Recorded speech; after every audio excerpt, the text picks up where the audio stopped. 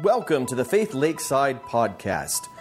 Each week you'll hear another great message that will help you know God and make Him known in your life. Join us each Sunday at 10:45 a.m. and throughout the week in small groups to make the most of your learning experiences.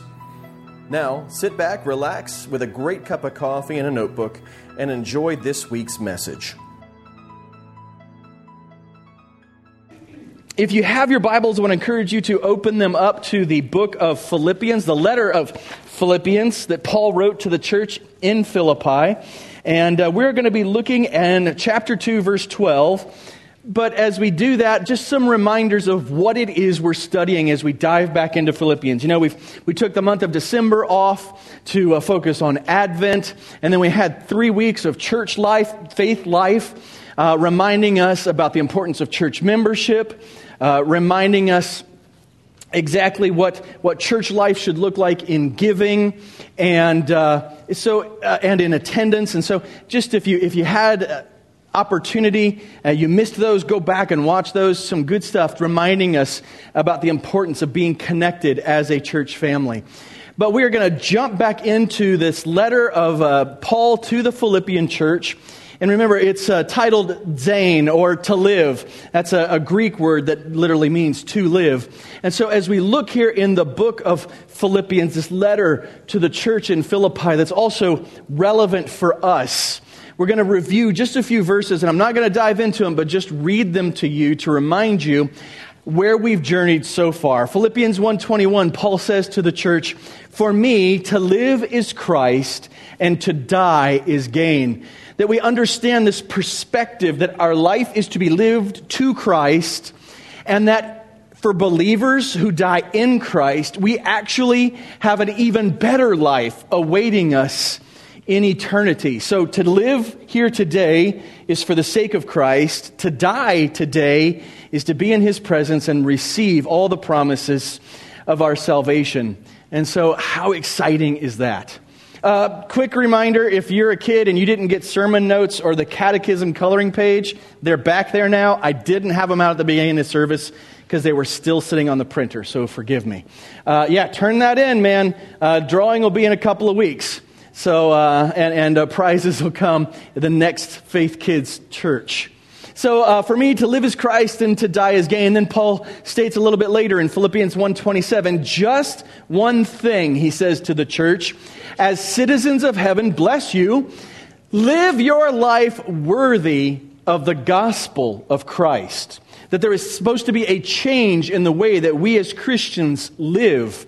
And we're supposed to measure our living against the value of the good news of Jesus Christ. And when we realize that God gave everything for life and godliness in the life and death and resurrection of His Son, when we compare values, it's kind of if God gave us all this, maybe some things should change in our lives. Live lives worthy of the gospel of Christ. And Paul begins to tell the church in Philippi and you and I what that kind of life looks like. He says in chapter 2, verses 3 and 4, do nothing out of selfish ambition or conceit, but in humility consider others as more important than yourselves. Everyone should look not to his own interests, but rather to the interests of others. In other words, one of the first evidences of you and I living lives worthy of the good news of Jesus Christ is that we will begin to put the needs of others in our church family ahead of our own. And we're not just talking spiritual needs like, well, I'll pray for you, but literally to walk into a room and consider everyone in this fellowship as more important than yourself and all of their needs as more important than your own. And if everyone has that attitude, the joy will be that everyone's needs will be met. If no one has that attitude, then we will all be selfish loners and no one's needs will be met. And we see this in modern church, don't we? When we see it as people shop for a church that will meet their needs, instead of coming to a church where they can meet the needs of others and their own needs will be met because of the sacrificial love of the congregation. And that is what we're supposed to be about. And Paul gives us some detail about the person who serves as our inspiration. He says, adopt the same attitude as that of Christ Jesus. Now he goes on to explain what Jesus' attitude was. Jesus had all of the rights and privileges of being the second person of the Trinity, the Son of God. And he gave up that power and authority. He set it aside so that he could come and live in flesh like ours in a perfect and sinless life, and then dying on the cross for the sins of all mankind, resurrected on the third day, and then glorified by the Father. So our attitude should be the same as that of Jesus, giving up the things that belong to us and that we have every right to hold on to, but giving them up for the sake of believers. Now understand, this is an attitude that should be birthed in the safety and love of the church fellowship first. And it's something we can carry out to the world around us and begin to show them the love of Christ. But how are we supposed to love people out there when we don't love and sacrifice for people in here? And that is an important thing to understand. And if you want your needs met in the congregation, then your first thing to do is to begin to meet the needs of others and to live out this attitude of self-sacrifice that Paul tells us Jesus sets the example for. So today we are going to look at how this discussion continues in Philippians chapter 2, verses 12 through 18.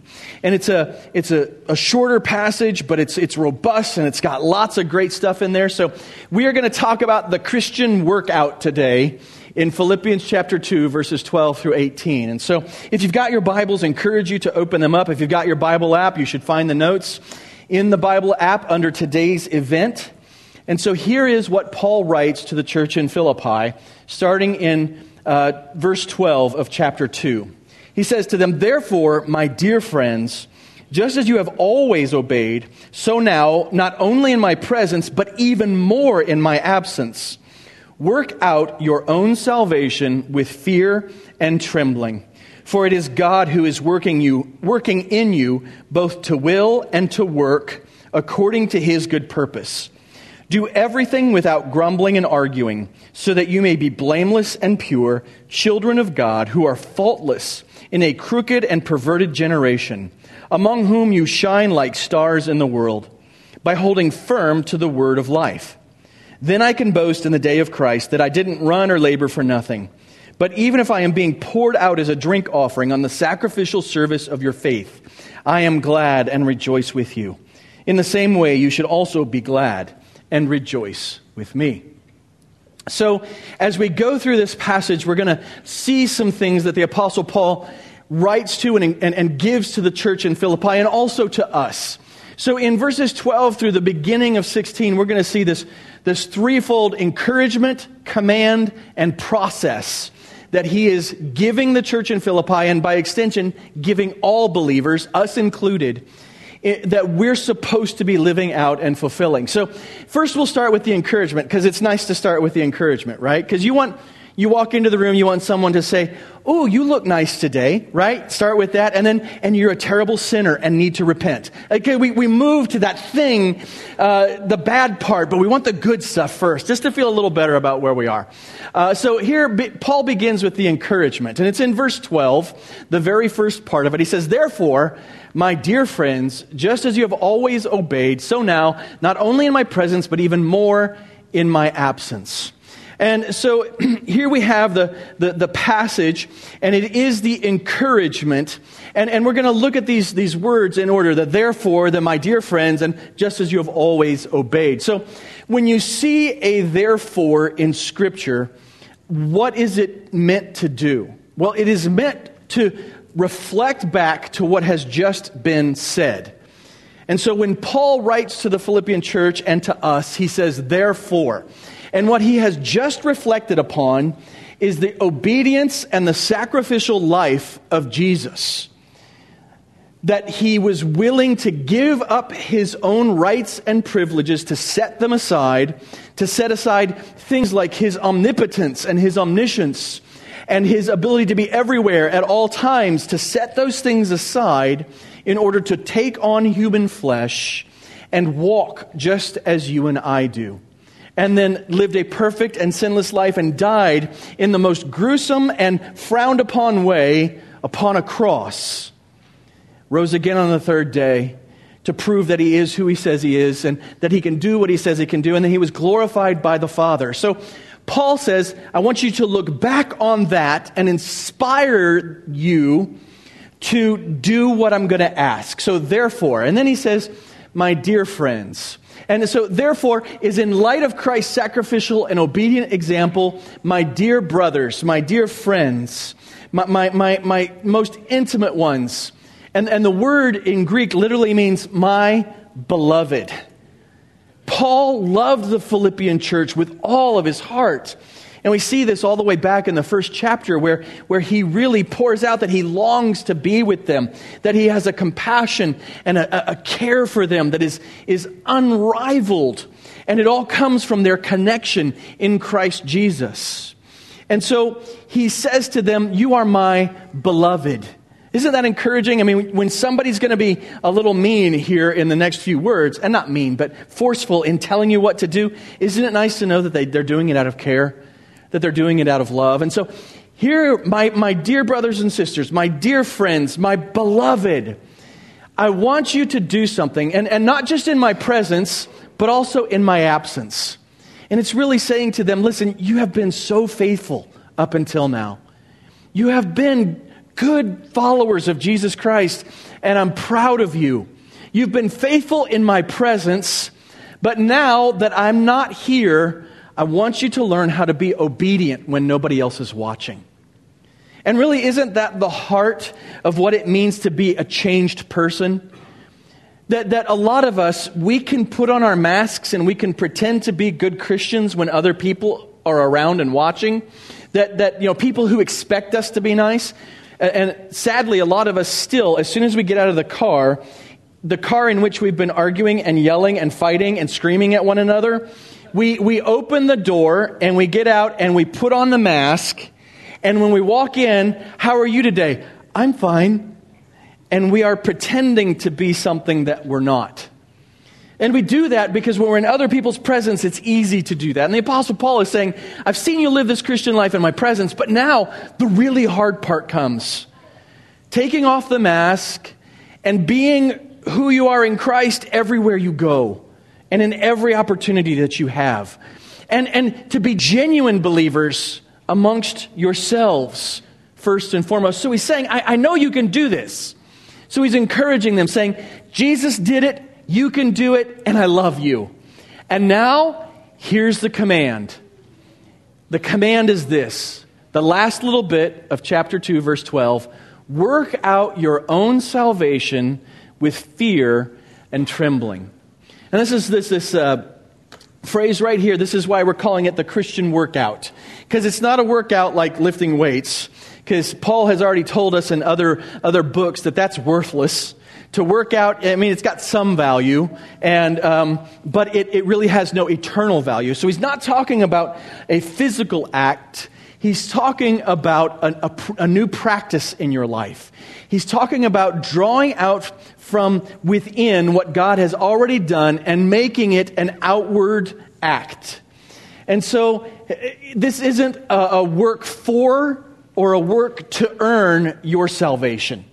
Understand, he's not saying do good works so that you can be saved. He is saying, now that you're saved, and I've seen it in you, and I love you, and we are in Christ together, now that you're saved, your salvation should be making a difference in how you live. So it's work out your salvation, not to work for or work to earn, but instead it is a choice to make the truth of your salvation, which is an inward thing, manifest outwardly in the way that you behave. And so if you say that you are a Christian, something should change about you in a noticeable way. That you can be genuinely saved, and if you are, then you should be genuinely changed. And God has already done the hard work of changing you on the inside and giving you a new heart and making you a new creation. And now it's your task to work out the change on the inside to an outward expression. It's your job to be doing this both personally, so in your own quiet time, your own life when no one else is around, but also corporately. As you live life together, you should be encouraging each other to push the salvation from your heart out into action. And a lot of us, we get that, we maybe when we were young, we invited Jesus to come live in our heart. First of all, that's a terrible way to explain salvation. But if you think of it that way, He already lives there. You're full of Him now that you're a Christian. But it should be evidenced by how you live. And it should be that way when you're alone, and especially when you're in the church. Because remember, when Paul is talking here, he's not talking necessarily about how we act to the world, but he's saying this is critical for you to act this way to other believers. This is how you become who you're supposed to be. Is inside the church, you learn how to live right. And we're supposed to do this working out with fear and trembling. Not in a pompous, I need to be better. And I mean, I'm already pretty good, but I need to be better. But real evaluation of who we are and being honest with ourselves. The Apostle Paul in 1 Timothy chapter 1 verse 15, he says that this is a trustworthy saying, that Christ Jesus came to save sinners, of whom I am the foremost. And so here the missionary who started the church in Philippi and dozens of other churches and is critical to the life of the early church, the Apostle Paul, he says, I'm the worst sinner I know. I'm the one out of everybody in the world who needs to work out my salvation more than anyone else. And so when we come to this point of working out our salvation from a change inside to a change outside in how we live, we're supposed to do it with fear and trembling. And when we look in the Old Testament, and even in the New, when someone experiences God's presence, oftentimes they fall flat on their face. If you remember Isaiah chapter 6, Isaiah, what does he say when he sees God's presence and the altar and the cherubim and the seraphim? He says, "Woe is me, for I'm a man of unclean lips." In other words, I can't even say the right things, let alone do the right things. John, when he has his vision in Revelation, first of all, when he sees an angel, what does he do? He falls down flat on his face. When he gets into the vision in the throne room, he's flat on his face, he's worshiping. He can't help himself. That we are supposed to work out our salvation in humility and reverence toward God. Understanding that we can always get better. We can always look more like Jesus.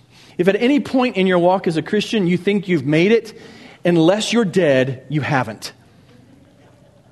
You're lying to yourself. You are mistaken. And so this idea of fear and trembling is about being reverent before God and understanding there's always room for you to continue working out your salvation. And then the Apostle Paul, after giving the encouragement and the command, work out your salvation with fear and trembling, he says to the Philippian church, and here's the process. First of all, underneath the process, he says, there is a means for this to happen. And he's not going to say, I want you to grit your teeth and clench your fists and be better people at all costs. But he's going to tell us that somebody else is actually doing the work. And it's our job to make that work manifest or to push it out of our heart and into our actions. So if we look at verse 13, he says to the Philippian church and to us, "For it is God who is working in you, both to will and to work according to His purpose." So the means by which we change, the means by which we work out our salvation is not fasting. It's not prayer necessarily. It's not a work that we will do, but it's an understanding, first and foremost, that God has already done the work in our hearts. He's at work inside of us. The change is happening. But are you going to acknowledge it, or are you going to deny it? Are you going to acknowledge the change that's happening in your heart by the power of God, or are you going to continue to live a selfish and self-motivated life? How is it that you're going to work out your salvation? And this is where the fear and trembling comes in. This is where the reverence comes in. If God is at work within you, then it is to respond to Him and His presence that's already there in an act of submission on a regular basis, in an act of reverence toward Him, in an act of falling down on your knees to the God that is at work deep within you and submitting yourself more fully to Him. So it is God who is working in you both to will and to work according to His good purpose. God, the means, He's the one that's working in you. And He's working in you to change your will or your desires. He's working in you to work, to change your abilities, so that you might accomplish His plan and His purpose for your life and the life of every believer. Working out your salvation. If God is at work within you and He's the one that is changing your desires and giving you the power to do what He's asking of you, what excuse do you and I have? And the answer is honestly none. Other than apathy or complacency or rebellion against the very Word of God. See, it isn't God saying, do this thing and figure out how to make it happen on your own. It is that God commands us to work out our salvation, to be the kind of people that we're supposed to be within the congregation and then within the world. And He's going to do the work within us. He's going to change our hearts. He's going to change our desires. He's going to give us the ability. And our whole task is to submit. Our whole task is to say, change me, grow me, help me to do what's right. And when your word tells me to do it, I know you'll make it possible. When your word tells me to stop it, I know that you'll make it possible, that you'll change my heart, that you'll give me the strength. I want to glorify you. I want to please you. I want to live according to your plan, God. And you're the one that'll make it possible. I submit myself to you in everything. Not read more, not pray more. Now those things can help, and it could be that God will use those things. But listen, it's not doing this on your own strength. It begins with the practice of saying, God, I submit today to you. I trust in your power to change me. I trust in you giving me the strength to do what you've already clearly commanded. Help me to please you. Help me to live out this life according to your plan and purpose. Now, that is not an excuse. Remember, if He's given you everything you need for life and godliness, which is what 2 Peter tells us, what excuse do you have? Well, if you're a parent, you know the frustration of giving a child everything they need for success and them still refusing to succeed. I mean, even if you've got great kids, it happens. You give them everything they need for success, and they still say, I don't think so. I like failure and video games. And that's just kind of where it goes. And that's not to pick on anybody. Students don't look and think, he's talking about me. My kids, I'm not talking about you. But sometimes in life, we give somebody all they need for success and they still rebel against it. God has given us everything we need to succeed as believers. In fact, He is doing the work within us. And He will change and is changing our desires. And He's giving us the strength to do the right things. It's our job to work that out in submission and allow it to happen in our lives. So that was the means. God is the means. He's the one that will do the work, that will make it possible. And then this is the method. Here's what Paul says. Do the things you like without grumbling and arguing. Right? Wouldn't that be nice if that's what he wrote? do the things you like without grumbling and arguing. No, he says, do everything without grumbling and arguing. Now, what is excluded from everything? Nothing. And so, if you're going to do nothing, but you are supposed to do, you and I as believers, if you say that Jesus is your Savior and that you are a Christian, then the first act, Paul says, to become that Christian who grows in maturity is to do everything without grumbling and arguing. Now, it starts in the church.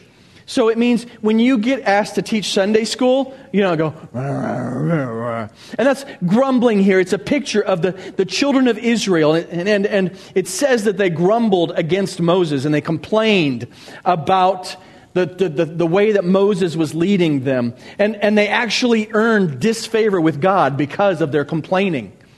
And we're supposed to be doing everything without complaining and everything without arguing or strife or causing contention. And we're also supposed to be, here's the methodology, holding firm to the Word of God. Grabbing a hold of Scripture and basing our whole life around it. And so the method for working out your salvation is to daily make a choice to pursue a lifestyle of thankfulness and peacefulness and unity and self-sacrifice. It begins in the church, but it should trickle over into our families and our workplaces.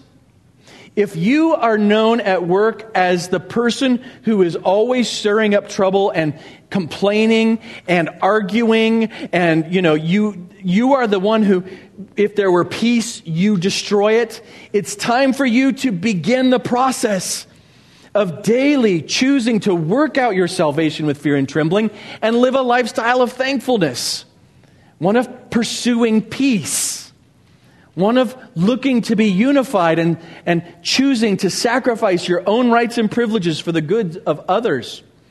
If you in the church, and I don't know of anybody like this, but maybe there's some subgroups and you're known like this amongst your friends, you're known as being the grumbler or the complainer or the arguer.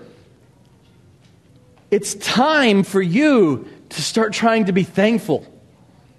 It's time for you to allow the peacefulness that comes from Christ to ooze out through you and change the room that you're in. It's time for you to start pursuing unity and living self-sacrificially. Because the goal is for all of us to make faithfulness to Scripture a personal and corporate priority. Something that we do well together in our own private life and in our life as a church. And we can give some examples about making Scripture, faithfulness to Scripture, a priority. Ephesians 5:18 says, "Do not be drunk with wine, which leads to debauchery. Instead, be filled with the Holy Spirit." Now, that is a very clear command. What are we not supposed to do according to Scripture? Be drunk. Right? So you might say, well, but what about Friday nights? And it doesn't, there's not like a little comma, don't be drunk with wine, comma, except on Friday night when there's a really good reason, comma, but be filled with, which leads to debauchery. No, and don't feel like I'm picking on anybody because this is just an easy one to talk about, right? That it is instead a clear understanding. Scripture says it without question. So we don't find excuses. We seek to make faithfulness to what Scripture says a personal priority and a corporate priority, holding one another accountable for what Scripture says. Thou shalt not commit adultery. Yeah, but you don't understand. I mean, come on, God. How could I help myself? No, there aren't outs. Now, there's grace when we fall, right? Understand that. Even for the believer. It's not like you get saved and then you have to be perfect. Instead, the Apostle Paul talks about doing the things I don't want to do and not doing the things I want to do in Romans chapter 7. And then cries out, who will save me from this body of flesh that continually wants to rebel against God? And he says it's only in Jesus that I'll find freedom. And then Romans chapter 8, verse 1, there is therefore now no condemnation for those who are in Christ Jesus. When you are fighting this battle against sin and being faithful to Scripture, you are without condemnation when you have repented of that sin and turned back to Christ and asked forgiveness. But it's so important for you to understand that His desire for each and every one of us, the method by which we will really live out our salvation, one of the two parts is to make faithfulness to Scripture a priority in our life. And so when Scripture says, do not do this, don't do it. There's forgiveness if you fall, but work to not do it. Choose to not do it. Submit to the power of God within you that you might not do it. Faithfulness to Scripture. When it says do this, you should do this. Live in peace. Submit one to another. These are commands that we are supposed to be faithful to. That all the way back in chapter 2, in the very beginning, I'm going to flip to it real quick here. This one, do nothing out of selfish ambition or conceit, but in humility consider others as better than yourself. Do you know what that is? It's not a suggestion. It's a command. It's a command, a clear command of Scripture. And this is one of the commands that we should be faithful to amongst so many others. And so it's important for us to understand that we are supposed to be pursuing the method of working at our salvation, of people being able to see that we're not only changed on the inside, but changed through and through and glorifying Christ, is that lifestyle of thankfulness. And to make faithfulness to Scripture a priority in all that we do. Now, here in Deuteronomy chapter 32, verse 5, Moses is recounting, he's sharing with the children of Israel who have survived the 40 years wandering in the desert, telling them their own history. And he tells them this about their parents and grandparents. His people have acted corruptly toward him. This is their defect. They are not his children, but a devious and crooked generation. Moses describes the children of Israel, God's chosen people who refused to live out life according to God's word, not his children, and a devious and crooked generation. Which is what Paul is referring back to here in Philippians 2:15. He says, I want you to do two things. The method by which you will live out your faith is to do everything without arguing or complaining or arguing, and to focus on God's word, so that, this is the result, so that you may be blameless and pure, children of God who are faultless in a crooked and perverted generation, among whom you shine like stars in the world. You see, he's referring back to Exodus. When God's people refused to do and to live out their chosenness, he rejected them. And he called them crooked, and he called them perverted. And he said, you're no longer my children.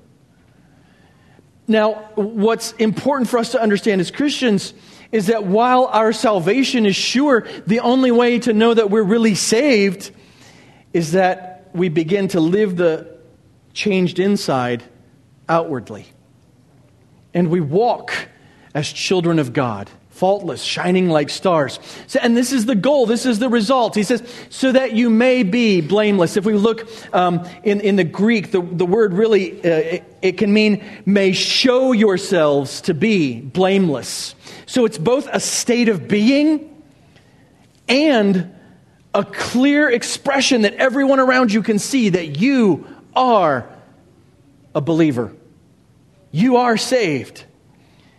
You begin to take what's hidden inside, the power of God, the changed heart, the changed will, and you begin to live it out, and everyone can see that you are revealing yourself to be blameless, immune to accusation. In other words, you, especially in the church, but in your household and in your job, you are the kind of person that nobody can walk in and go, oh yeah, but you. Instead, you're the kind of person where when there are issues, you are viewed as blameless. Now, this is the goal, right? And so we're growing in this. Some of us, more than others, are not perfect. And yet the desire is for all of us to live out our faith and to look more like Jesus, to be blameless, immune to accusation, to be pure. And the word pure is a picture of an undiluted wine. Wine without water, without any kind of thing that makes it undesirable. The word, Jesus uses it in the Gospels, and it really means innocent to evil. In other words, you don't know evil. You have no idea what evil is. And in today's day and age, it's really hard to be naive, isn't it? I mean, either if you're a naive kind of person, you get taken advantage of, but we have so much information, you just pull out your phone. It's hard to protect yourself from evil. It's hard to be innocent to evil. You might click on a news article because you want to know what's going on in Washington, D.C., and you get to the bottom of it, and there are scantily clad members of the opposite sex. It's hard to remain innocent to evil. But as we grow in Christ-likeness, as we do everything without grumbling or arguing, and we focus on living out the Word of God, we will reveal ourselves to be innocent to evil. We will be called children of God. And that should be such a beautiful thing for you. Some of us have had terrible family lives, or we have been rejected by a parent or both parents. And it has been difficult for us to find our identity. When we grow in Christ-likeness, our identity will be in Him. We will be part of His family. We will be beloved and adopted and given an inheritance. And we should be really excited about that. We will be faultless without spiritual blemish. In other words, when God looks at your heart, He will see nothing but the purity of His Son. And then it says, we will be shining like stars in a crooked and perverse world. That we will be the ones who know truth, and everyone will look to us as we live it out. The church has lost its reputation. Did you know that? The pastors used to actually be among the most highly respected members of society in surveys and interviews back in the 30s, 40s, and 50s, and into the early 60s. Nowadays, we're kind of low. And it's because too many pastors and too many church members and too many people who name the name of Christ are not shining stars, children of God. They have instead adopted the practices of a crooked and perverse generation and look just like everybody else around them. And so we are called to live out and be different, to be living a different life. Daniel 12:3 says this about shining stars. He says, those who have insight will shine like the bright expanse of the heavens, and those who lead many to righteousness like the stars forever and ever. It's this beautiful picture that Daniel gives us of people who have wisdom, people who are righteous, shining like stars to give direction to others. If you were, a few generations ago out sailing at night, how do you find your way? The stars. You're out hiking, you're out traveling. At night, you find your direction by the stars. We're supposed to be the kind of people who have worked out our salvation by ending the grumbling and complaining and the arguing, by living out the Word of God, that when people look at us, they see a mark that they can follow. They can judge where they are in life from us. That's what we're supposed to be like. So, we have this encouragement. You're beloved. You've done okay so far. I know you can do more. We have the command, which is, work out your salvation with fear and trembling. We've been given the process. The means is the power of God and the work of God within us. The method is to stop our grumbling and arguing and to live out the fullness of God's Scripture. And the result will be that we'll be pure, we'll be holy, we'll be blameless, we'll be like stars in the heaven, giving people direction in this life. We will be children of God. And now we get to the point where he adds something else. There is rejoicing. He says this, then if this is what works out in your life, if you start working out your salvation with fear and trembling, then I can boast in the day of Christ. The day of Christ. Anybody know what that's referring to? The day Jesus returns.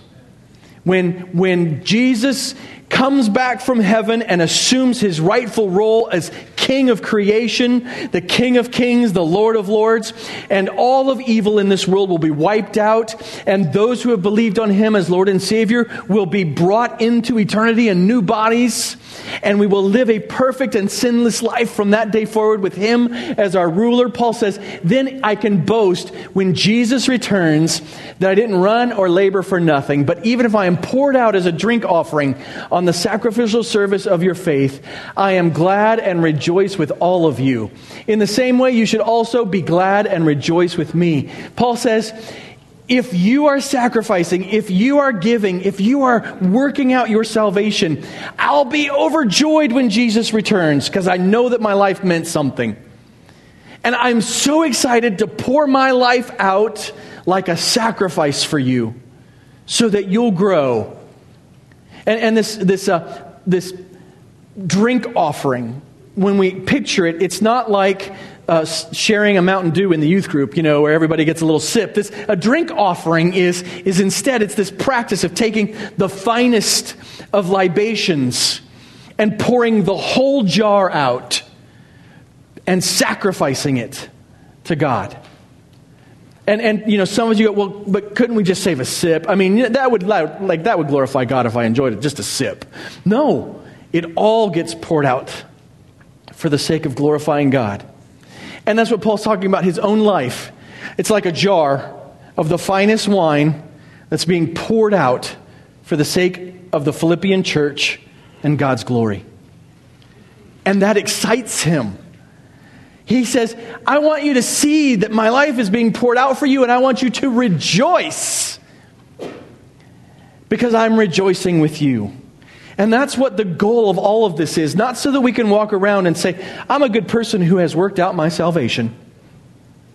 But instead so that when Jesus returns, we can all rejoice together that we did all that we could to walk in his power, in his glory, and in accordance with the commands that he's given to us. So, application today as we look back through this, some phrases that are important for us to see what Paul said to the Philippian church. Number one, he said to them and he said to us, you are saved if you have trusted on Jesus Christ as Lord and Savior. You are saved. There is an assurance. You are beloved. You are my brothers and sisters. You have already begun to see in your own life bits and pieces of the change that God desires for you. It's there. I see it. You are saved. Now, if you have never trusted on Jesus Christ as your Lord and Savior, you can work really hard to be a good person, but you will never be able to work out your salvation because you don't have it. It's only in Christ Jesus that we can be saved from the death that sin brings to us. It's only by trusting on him as the one Son of God who came and lived a perfect sinless life as man and then died on the cross as a sacrifice for our sins, was buried and rose again on the third day. It's only by believing on that and trusting in his work on the cross for your sins. That's the only way you can be saved. That's the only way this process starts. And if you've never trusted Jesus Christ as your Lord and Savior, and you're curious, it's time to talk to somebody. It's time to ask questions. But once you've made that profession of faith, you can know beyond a shadow of a doubt, even if there's just the glimmer of change and growth in your life, that you are saved. But it's also important for you to understand that you must work out your salvation. Not work for, but the truth that you are saved should make a difference in how you live. So you are saved and you are in the process of being saved. In other words, applying salvation to every aspect of your life. And bit by bit, things should change. Our relationships should change. The way we behave at work should change. The way we treat children should change. The way we love one another in the church should change. You're supposed to work out your salvation in humility by God's provision, by eliminating grumbling and arguing and holding to Scripture. And that results in blamelessness, purity, faultlessness, and becoming bright, shining children of God. You should change. You're being saved if you submit to Christ. And here's the really exciting part. The day will come where all of us will be finally and completely saved. And the fight will be over. And this battle with our sinfulness and our brokenness, it will end. Because we will all see Jesus face to face. And guess what? It'll be a good day. We will rejoice together. So the challenge for all of us is to take what we've heard and to take this command, work out your salvation, and to take the methodology. Stop grumbling and arguing. Live out Scripture faithfully. To take those and to do something with them. And today, the choice for some of us is like really easy. I know exactly what I need to do. I need to stop complaining about everything. And in our family, and it comes from me, because I'm a bit of a negative Nancy, complaining is like a pastime. It's like some of your families, you play board games. Our family, we just sit around and complain. We find what's wrong with everything. Well, that was too hot. That was too cold. It was too crunchy. It was too soft. My clothes are scratchy. They're not scratchy enough. I mean, it's like everything. We're really good at it. But it's something that we should work on as a family. It's something that we should stop doing as we mature in our faith. And maybe in your life, you could see grumbling, complaining, arguing. These are things you need to be submitting to the power of God. There should be peacefulness in our homes as believers. We're not perfect. We will have days. But overall, there should be peacefulness. And it should be something we should be pursuing. That we should be living out God's word clearly. Some of you are maybe making wrong choices with your bodies, even now. And God is convicting you as you hear this, to stop treating the temple of God as though it were yours to do with as you please. To stop finding loopholes in Scripture with clear commands. Don't be drunk with wine. Don't commit adultery. Don't even think about adultery. To be kind, to be generous, to give, to receive with grace. These are all things that we're commanded to do. And maybe you have been neglecting a clear command of Scripture, and God's laying that on your heart today. And that's what you need to begin with to work out your salvation. But be confident. You are saved. This is not a verse that should make you go, I don't know if I'm saved if I'm not perfect. Instead, it is a verse that should make you say to yourself, because I know I'm saved, I want to grow in perfection. And then the day will come for all of us who have trusted Jesus Christ as Lord and Savior and walked faithfully with Him in this life, where we will be ultimately saved and we can rejoice. And we won't have any more problems with being grumpy or complaining. We won't have any more problems with arguing and fussing at one another. We won't have any more temptations to adultery or to drunkenness or to lying or to cheating or to stealing. We won't covet things. Instead, we will be fully saved, rejoicing together that God has been faithful to all of His promises. Even as He's asking us today to be faithful to this command, to work out our salvation with fear and trembling. Because ultimately, for all of us, to live is to Christ. In other words, it's for His glory, not ours. But when we die, it will be to our gain, because we will finally be fully saved and joining in His presence. So this morning, if you've got something you need to talk about, to confess, to ask for help in, I want to encourage you to talk to somebody, whether that's an elder, a Sunday school teacher, a deacon, a friend. To confess, to ask for help, to please hold me accountable. Or if you just have questions and need to talk, come ask. I love questions. Sometimes I have answers. And sometimes we have to go to Scripture together to find them. But remember, all of this is for the glory of God and ultimately our good as we enter into His presence. Work out your salvation with fear and trembling. Let's pray together, and then we'll sing one final song. Father, we thank you for today. I thank you for all the students, all the kids who've been so faithful in listening and paying attention and being respectful of your service and your word. I am so pleased to see what you're doing in our midst, Father.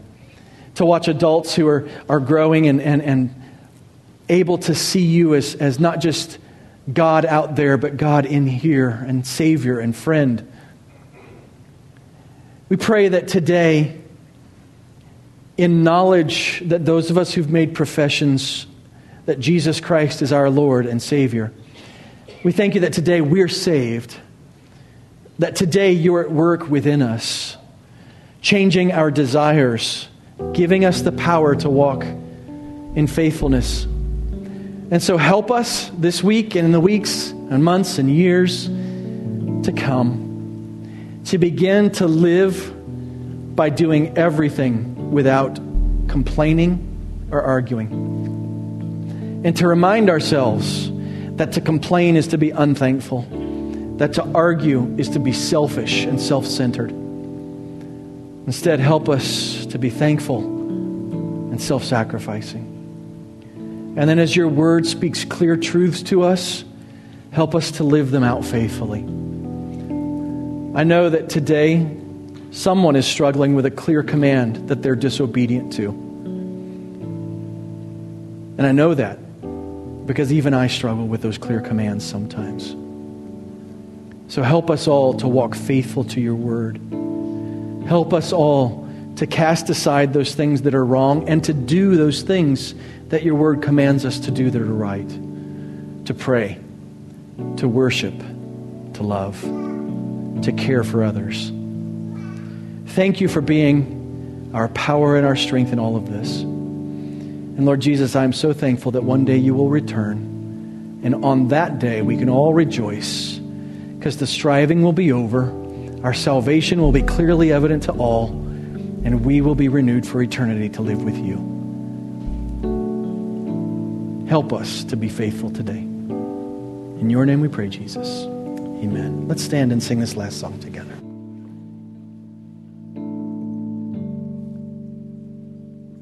How deep the Father's love for us, how vast beyond all measure, that He should give His only Son to make a wretch His treasure.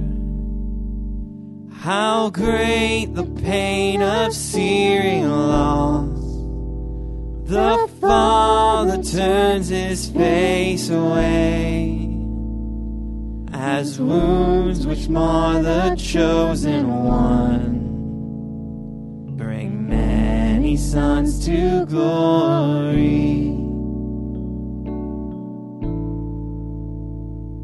Behold the man upon a cross, my sin upon His shoulders. Ashamed I hear my mocking voice call out among the scoffers. It was my sin that held Him there until it was accomplished. His dying breath has brought me life. I know that it is finished. I will not boast in anything, no gifts, no power, no wisdom, but I will boast in Jesus Christ, His death and resurrection. Why should I gain from His reward? I cannot give an answer, but this I know with all my heart: His wounds have paid my ransom. How deep the Father's love for us, how vast beyond all measure, that He should give His only Son to make a wretch His treasure.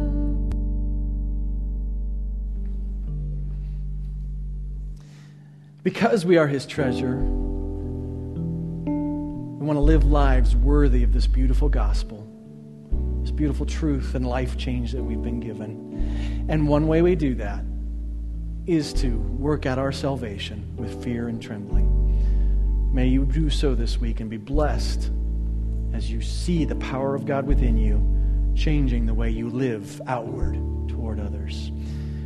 A couple of quick things. I don't think we're going to have tomorrow night's Bible study, but be on the lookout for an email. Steve is not feeling well. Wednesday night women's study is off for the time being until there's an announcement otherwise, just because of weather, COVID, and other concerns. And of course, youth, you guys are still meeting Thursday nights at 6 for snacks, 6:30 for youth craziness and coolness in the gospel. And then we're always interested, if you have a musical gift, especially an instrumentational one, we would love to have you talk with Jay or myself about trying out for the worship team. Just weather and stuff has kept us kind of sparse. And so, especially if you're a drummer, I think, and guitar players, and if you play the kazoo, I think we'd even take that at this point, as long as you're good at it, right?